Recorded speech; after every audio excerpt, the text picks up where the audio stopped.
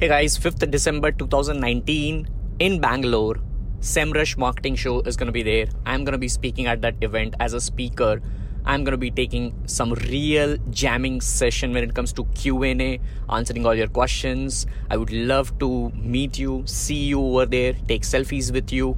So do join me in Bangalore over there. I'm a speaker. Grab your tickets, book your tickets right now before 5th December 2019 and use coupon code Digital Pratik. Yes, that's the coupon code which will give you 30% discount.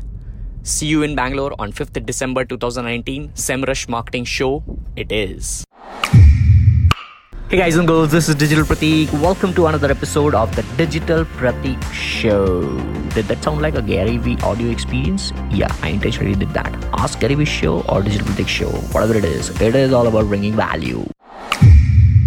Somebody over here is a little bit confused whether he should be blogging or not, because what he's doing is he's constantly blogging, picking up a niche, and then he's not able to continue and he's jumping onto another niche and then trying and then quitting and once again doing. So that's where he's confused. He's just wanting to know whether blogging is his thing or not, or whether he should be continuing blogging or not. My plain and simple funda is, even I used to do blogging a lot in my early days of digital space. But then I stopped doing that because somehow I realized that I'm not that much of a guy who likes typing. I'm a guy who actually is able to shoot this video like this and able to give you video answers. So I'm comfortable speaking in front of camera. So you have to decide your comfort level as well, your comfort zone. Don't worry about what other people are doing. If they are successful in blogging, doesn't mean that you will be successful in blogging, because there might be a lot of factors which might involve in their successful journey of blogging. There might be patience, there might be long years of practice, there might be good content which you might not be able to write because you might not be passionate enough of your niche. Because you see, the problem with this kind of thing is, if you are jumping from one niche to another to another, that means you are not able to just write more about the thing which you are picking up. So let's suppose if I pick the niche of football. All right, let's suppose if I am picking the niche of football, let's say I pick a niche of tattoo. So if I'm writing, let's say 30 pieces of content of tattoo, and then I'm exhausted, then I get saturated, and if I don't have new content with respect to tattoo, means I'm not that much of a passionate guy when it comes to tattoo or that particular niche. And then I might think that, hey, what is working? Let me just Google. So I'll Google some good niche, and then based upon some data, I'll just pick one niche, and then I'll start doing content regarding that and things like that. So it will be an endless loop of me changing niche from this to this, this to this, this to this. All right.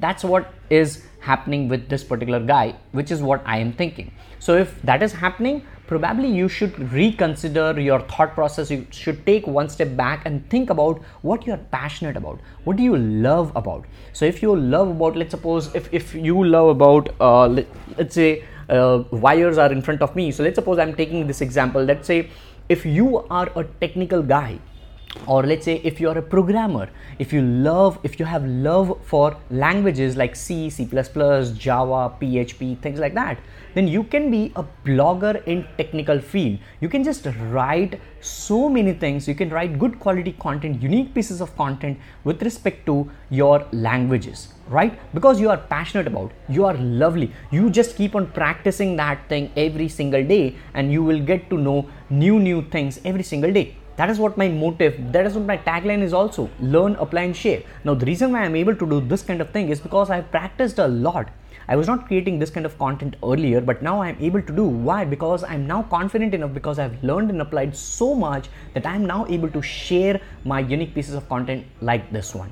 All right. So you have to figure out. So for blogging, if you're not passionate about the subject or the niche which you are picking up, you won't be able to survive in blogging. That is what I personally think. This is not kind of a bookish knowledge or something. This is what I have personally felt about, because I have tried blogging with several different things. Like I have tried blogging with gratitude, though I'm a grateful person, though I practice gratitude a lot, but I cannot write more about gratitude.